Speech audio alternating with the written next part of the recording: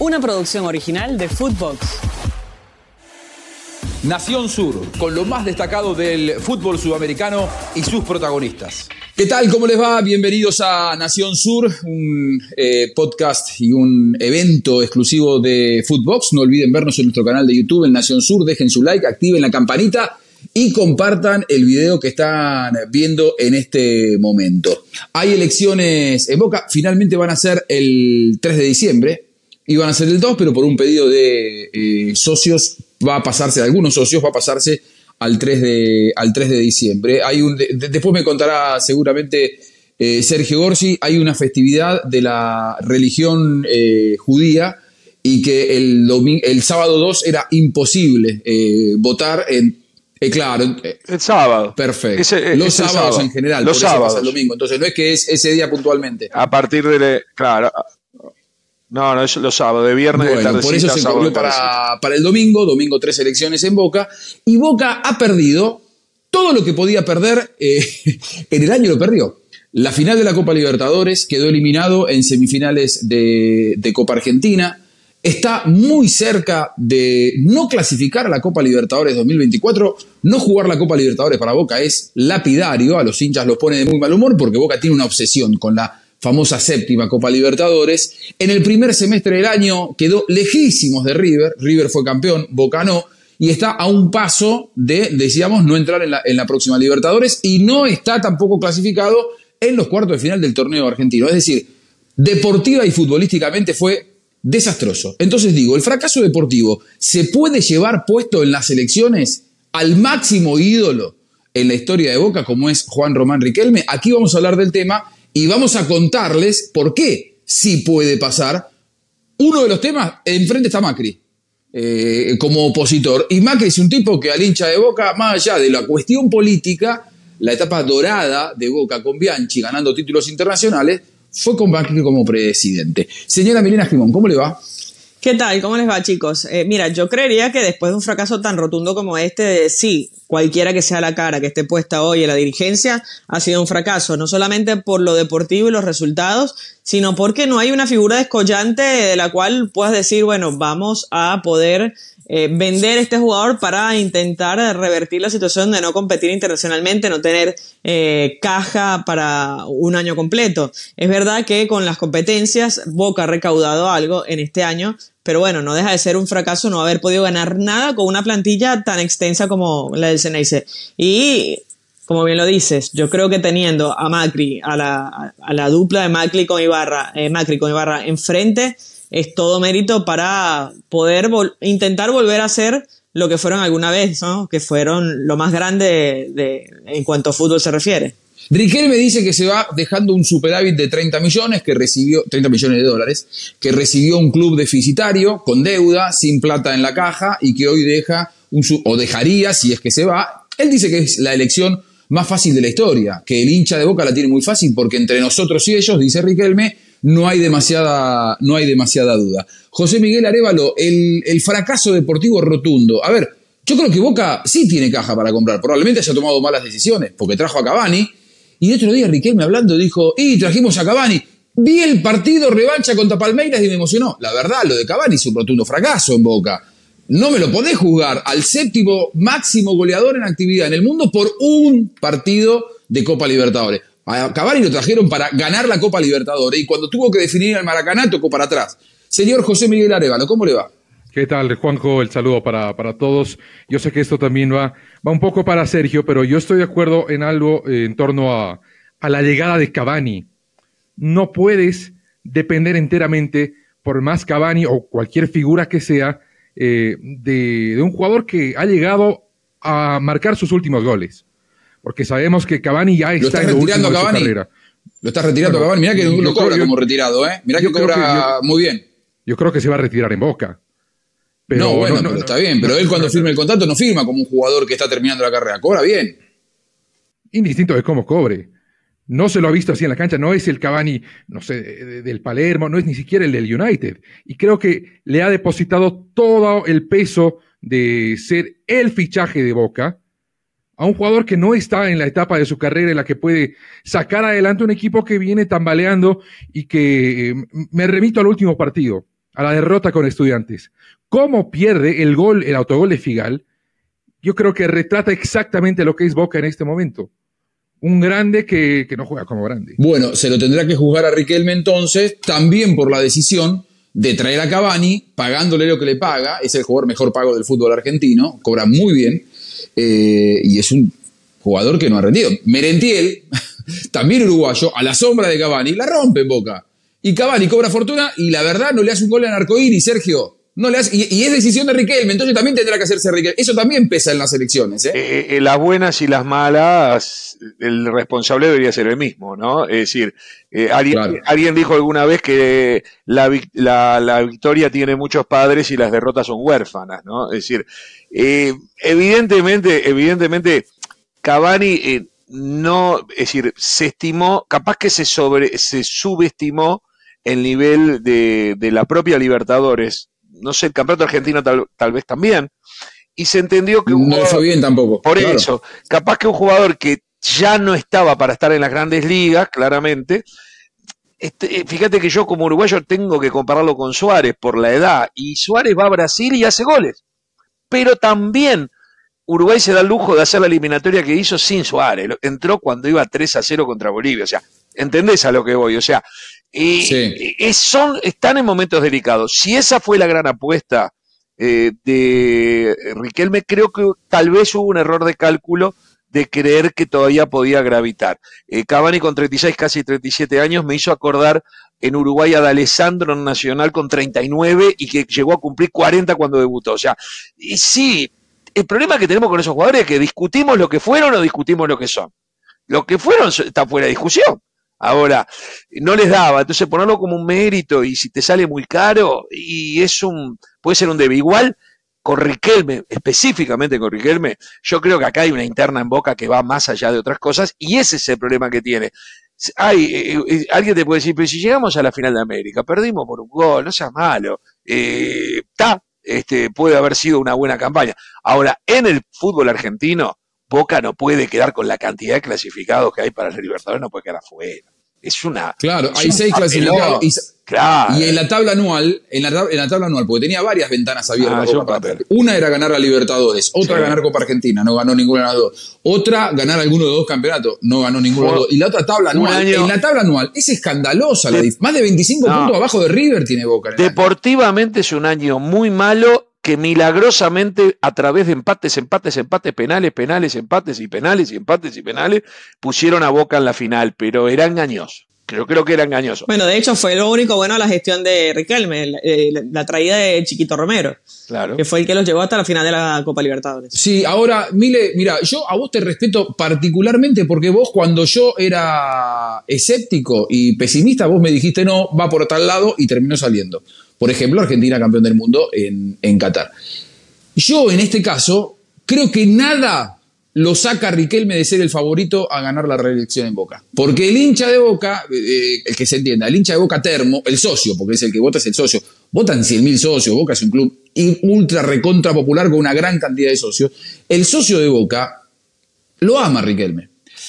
Alguno podrá poner por encima de esa idolatría que está Macri, los fracasos deportivos, el mal 2023, pero así todo yo sigo creyendo que el gran favorito es más, yo te decía, para mí Massa gana por 20 puntos y perdió, así que no nos vamos a meter en política. Sí. Pero bueno, un poco también la política nacional se mete en las elecciones en Boca. Es que yo creo que en eso tiene que ver el hecho de la condición política de quién está hoy comandando el país de acuerdo a una elección donde parecía que un candidato iba a ganar porque tenía el poder económico, porque tenía el poder político, y no ganó. Podría ser la única posibilidad de que Macri le ganara a Riquelme, pero es verdad que yo nunca había visto a alguien, tan idolatrado con tan poco que le da al hincha, porque, a ver, lo que hemos visto de ¿Cómo Riquelme... tampoco? No, tampoco. Es más grande en la historia de Boca, Riquelme. No, estamos de acuerdo, pero digo, como presidente, ¿cuántas veces habló? Cuando vicepresidente, ¿cuántas veces habló? Empezó a hablar ahora que se asustó porque Macri se subió a la contra y empezó a hablar a los medios, pero hablaba poquísimo, no iba a los partidos de visitante, no participaba casi de lo que era el mundo Boca presencialmente, ¿no? es mi observación desde un lugar distinto al hincha de Boca. Yo sí creo que es el más grande de la historia de Boca, creo que es un jugador extraordinario, fue un jugador extraordinario, pero bueno, hay una cuestión deportiva y si quieres analizar lo que hizo deportivamente fue un fracaso, entonces quieres continuar con esta veda que puede revertirse probablemente por la grandeza que tiene Boca, pero la verdad que ya sabemos lo que hizo Macri en su momento y fue grandioso. Yo como hincha, si tuviera que votar, pensaría en eso, ¿no? Ya yo conozco al que se está candidateando y fue lo más grande que pasó en Boca contra lo que está, que no logró nada. Igual, entonces igual ahí hay un tema que al hincha lo mata, porque fue Macri y también fue Riquelme, desde otro puesto. Pero claro, el ídolo a veces pero ya te dio no, todo está como claro, jugador. hoy no estamos hablando de Riquelme jugador, pero evidentemente yo digo, si Riquelme gana la elección va a pesar mucho más lo que significa para Boca que lo Sergio, voy a interrumpir porque hay otro tema después. Si Macri llega a la presidencia de Boca, va a apuntar a la AFA y ahí es donde comienza otra guerra más. Porque hoy Macri tiene mucha incidencia en FIFA y la verdad la situación Scaloni y Chiquitapia ha escalado a una dimensión distinta donde la situación Macri, AFA, Chiquitapia comienza también a ser un tema de Estado, digamos que Entonces, Argentina es un país que tradicionalmente, y corregime Juanjo si lo vi mal, ha sido permeable a la política de turno. O sea, tiene que ser amigable la conducción AFA con la conducción gobierno para que todo vaya sobre ruedas en lo posible, digamos, no digo que siempre haya pasado. Hay países, mira, hay países como México en donde demasiado se meten los intereses empresariales en el fútbol y las decisiones se toman más pensando en economía en el dinero, que en el bien del fútbol. Y en Argentina va para el lado de la política. Lo mismo que en México, la parte de los empresarios, en Argentina para el lado de la política. Ahora, también está el tema de las sociedades anónimas deportivas, con el tema Macri. Igual eso es demasiado macro, está bien, pero igual, y creo que es también un paso posterior. Pero yo sí soy hincha de Boca y lo único que me quiero que gane Boca y me dicen, ¿quién es el presidente? Y el presidente hoy es un amigo de Macri, porque digamos, y capaz que digo, me juego todos los boletos porque vamos a estar protegidos, ¿viste esa mentalidad que puede existir?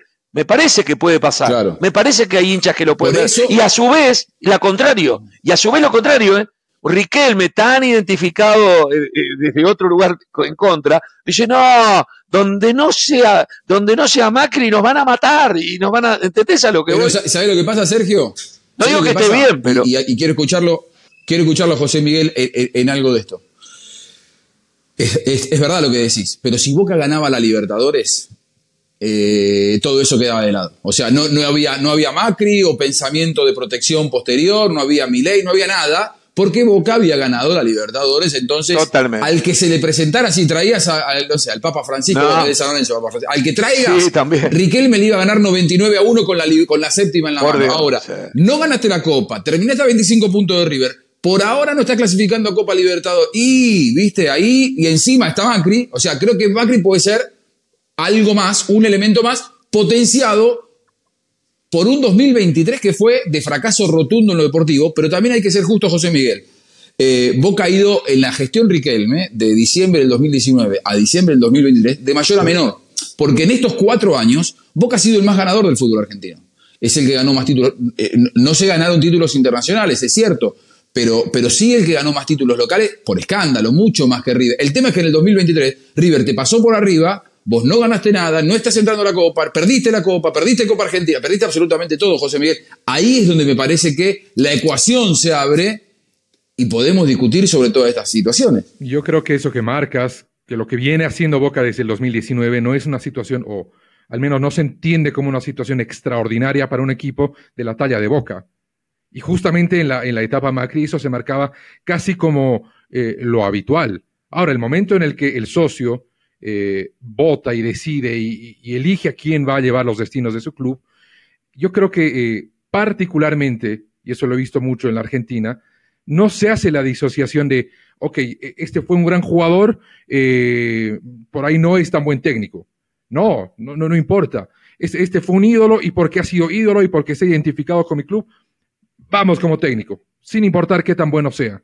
y mucho peor como dirigente. Entonces, yo creo que ahí está el gran peligro, porque a Riquelme siempre se lo va a elegir por lo que le dio a Boca como jugador, porque de verdad como dirigente le ha dado poco y nada. A ver, vamos a hacer un ranking en el cierre sobre cuáles son los motivos por los cuales, y vamos a poner de mayor a menor, ¿no? Del 1 para abajo. Macri podría ganar las elecciones a Riquelme o no, ¿no? O sea, yo sigo creyendo que Riquelme no pierde contra nadie. Pónganme las causas que quieran, para mí Riquelme no pierde contra nadie por lo que significa para el hincha de Boca. Uno podría ser fracaso deportivo, otro la presencia de Macri, otro el desgaste. ¿El desgaste puede pesar en esto, Milena? Sí, bueno, pregúntale a Scaloni, ¿no? Que dice que por el desgaste va a dejar de ser el entrenador del mejor equipo de la historia del fútbol del país, de Argentina. El desgaste puede pesar, pero yo creo que no, al fanático, al hincha, no lo va a desgastar la presencia de Riquelme. Por ahí 4 años más, sí, pueden ser un factor para que no continúen, pero yo creo que no. Para mí la única razón por la cual es por el fracaso deportivo y porque tienes a Macri en la vereda enfrente. Además sería el único que le podría ganar a Riquelme. A ver, y no tener DT, porque el técnico hoy es Diego Errón. Digo, no es que lo tenés a Ancelotti sentado en el banco. Es que el DT lo va a traer el nuevo presidente. Bueno, pero eso siempre pasa en todos los clubes. Si a vos te hubiera ido bien, si Almirón hubiera ganado la Copa, vos llegabas a las elecciones con el técnico campeón de la Libertadores. Hoy Diego Errón, la verdad. O sea, el hincha de Boca no le mueve nada. Es más, llegás a las elecciones, Sergio, sin técnico. ¿Eso pesa también? Sí, sin técnico y con dudas también, no sé cómo viene el plantel, ¿no? Porque si salía campeón, uno decía, se repite que eran pocas las reformas que se le hacían, ¿eh? Si salía campeón de la Libertadores. Y es equivocado en análisis, porque si uno mira el campeonato argentino y los distintos copas, porque Argentina tiene varias copas, es impresionante la cantidad de fracasos que tuvo Boca. Y si uno hila fino con cómo llegó a la final de la Libertadores, dice, pará, tampoco era... Sí, ¿no? pero aunque ganara la Libertadores, yo no sé si Almirón iba a seguir siendo el entrenador, porque tampoco es de la sangre del hincha. Sí, pero se consagra. Pero ¿sabes qué? No sé, yo digo, no sé si lo hubiesen sacado tan fácil. El triunfo claro, es el que marca todo. La verdad que hay que ser resultadista, ¿viste? Yo vivo acá en Uruguay, en donde nos critican internamente, ¿no? Que no importa cómo ganar, sino la forma. Yo pregunto, ¿y cuál era la forma de Boca llegar? Era una forma entreverada y el hincha se fue a Río, 140.000 hinchas de Boca mamados hasta las patas y les importó 3 rábanos las formas, ¿entendés? Y si ganaban con un gol en la hora con la mano, mejor todavía. ¿Entendés lo que te quiero decir? Yo no sé qué queremos inventar, esto es otro debate, ¿eh? ¿Qué queremos inventar con el fútbol? Yo me recontra caliento porque Uruguay le sale mejor, más fácil. Esa es la de Boca que las otras, pero bueno, ahora estamos con Bielsa, que tenemos fútbol champán. 4 de los últimos 23 partidos ganó Boca. Otro tema. O sea, para Boca, haber jugado 23 partidos y haber ganado 4 en el semestre es desesperante. O sea, el marco. Lo que pasa es que le tenés que agregar 3 definiciones por penales o 4 que tuvo ahí en el medio. Copa Argentina y Copa Libertadores. Ese día, claro. Ese día en la cabeza del hincha fue triunfo. Claro. ¿Entendés? Bueno, ponele 8 de 23, dale esas 4 definiciones por penales ganadas. Es muy poco. Es muy poco. 8 de 23 es haber ganado, José Miguel, una tercera parte de lo que jugaste en el semestre. Es decir, el marco más negativo no puede ser. Fracaso deportivo. Macri del otro lado. El desgaste, ¿no? El consejo de fútbol, algunas decisiones, que plantel, que Cavani no hace gol. Desgaste. No tener técnico y haber ganado 4 de los últimos 23, igual yo creo, y siento postura, que Riquelme, y aclaro algo, Mariano Ron, me dice Walter Zafarén, yo dije Diego Ron por Diego Erros, era un exjugador, se me mezclaron los cables. Igual yo creo que Riquelme se lleva puesto a todo eso. Creo que es tan fuerte la presencia de Riquelme para el hincha de Boca que Riquelme se lleva puesto a todo eso. No sé, José Miguel, y ya vamos sacando las últimas conclusiones. Pero además hablamos de las definiciones de penales y hay que distinguir una de la otra, porque una cosa es llegar a la final de la Libertadores por penales sacando, no sé, al Palmeiras, al Inter, a quien se te ponga enfrente, y otra cosa es llegar a la semifinal de la Copa Argentina sacando por penales con todo el respeto que se merece a Talleres, ¿entiendes? Entonces, yo creo que desde lo deportivo no había cómo salvar esto, y por más de que estoy de acuerdo con lo que dices, que Riquelme es palabra sagrada, no me parece que vaya a ser la decisión más correcta de ser elegido o reelegido, porque ¿qué le puede ofrecer ahora? Cuando ha mostrado ya realmente lo que ha hecho con Boca, porque que aparezca Macri, que haya terminado como terminó la Libertadores, que esté quedando fuera de campeonatos internacionales, todo es consecuencia de, porque si ganaba la Libertadores, no sé si se presentaba Macri como lo ha hecho ahora. O sea que vos creés que sí, todo este marco que fuimos contando se lo puede llevar puesto a Sí, Riquelme. para ¿Vos, mí, Milena? Argentina te sorprende a veces, ¿eh? Muy pocas veces, pero te sorprende. Ojo. Por eso, lo dejo así. Siempre. No nos siempre. animamos. Lo dejo así, ¿eh? Argentina No nos sorprende. animamos. Bueno, vos, Sergio. Sí. Escucha, y yo vengo de 3 selecciones nacionales en donde le erré en todos los pronósticos, Yo las también, 3 veces, yo ¿no? también. La paso, después la otra, la primera vuelta, la segunda vuelta, y cada vez que me convencí que entonces se da lo otro, se daba lo otro. Va a ser yo no sé, interpreto un final cabeza a cabeza. Se habla de ¿cuántos votos? ¿De 50.000 votos? No, bueno, en capacidad de votar hay 100.000. No, pero por eso, pero que realmente llegan a 50, 40, capaz.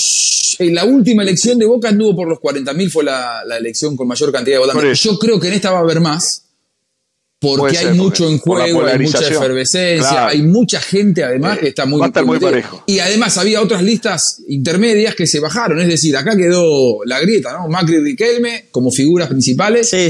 Bueno, Ibarra es el candidato a presidente. Y otro tema que también, y esto para el cierre, va a pesar. Mientras Riquelme tiene una mirada más romántica de la Bombonera y dice, este es nuestro lugar, nuestra casa, tenemos que ver de qué manera podemos ampliarla, pero de acá no nos vamos, Macri viene con un estadio también en la Boca, no fuera del barrio, es más, en el terreno de Casa Amarilla, a 2 cuadras de la Bombonera, un estadio con capacidad para 100.000 personas, ultramoderno.